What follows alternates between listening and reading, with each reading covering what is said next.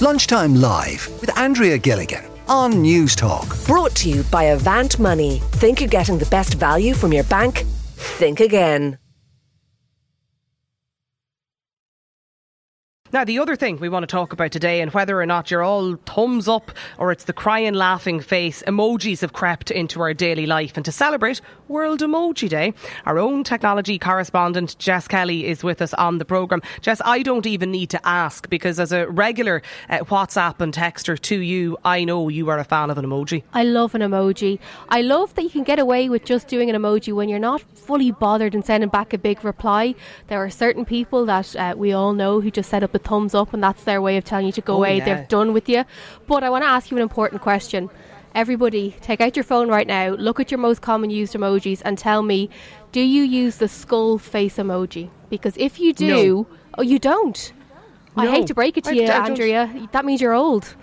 Apparently, this is how you know you're young, because the young people, and I say this as someone who's never used it either, but the young people use the skull emoji, and that means that they're dead. So it means that beyond they're laughing or they're not vomiting, they're dead. So it means I can't even. So my generation would say I can't even. Can't cope. I can't cope. The younger people, they use the skull emoji, and it's one of the most popular emojis according to Meta. So that's the Facebook, Instagram, WhatsApp group. They've looked at the most commonly used ones, and the skull is up there. So there are certain apps that I have never ever used in my life, and that is one of them. So good news, if that's in your emoji keyboard, it means that you are young.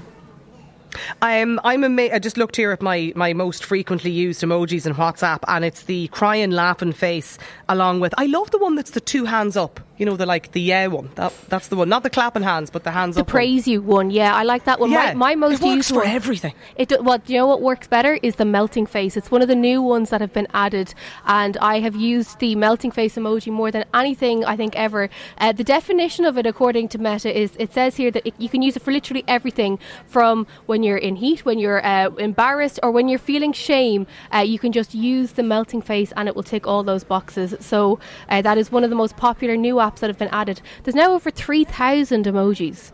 So life is too short, of course, to use them all, but the melting face is a welcome addition. Just communicate in emojis. My frequently used, aside from the hands up and the laughing face, I do like the little guy with the sunglasses. Yeah. The clinking glasses and the Prosecco bottle. They're also in my most frequently used. Well, I wouldn't be, that does make complete sense. I actually am quite boring when it comes to the emojis now, I have to be honest. There's about 5 that I have. The upside down smiling face is also a great one, but as I said, my most used one is the melting face.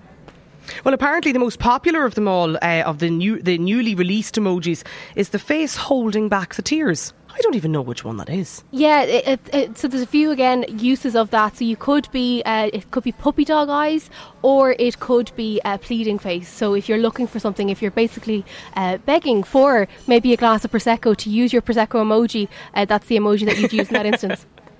Good stuff. Our own technology correspondent Jess Kelly, of course, here with us to celebrate World Emoji Day. I just love that there's a day for absolutely everything you can possibly think of. Lunchtime Live with Andrea Gilligan. Brought to you by Avant Money. Weekdays at midday on News Talk.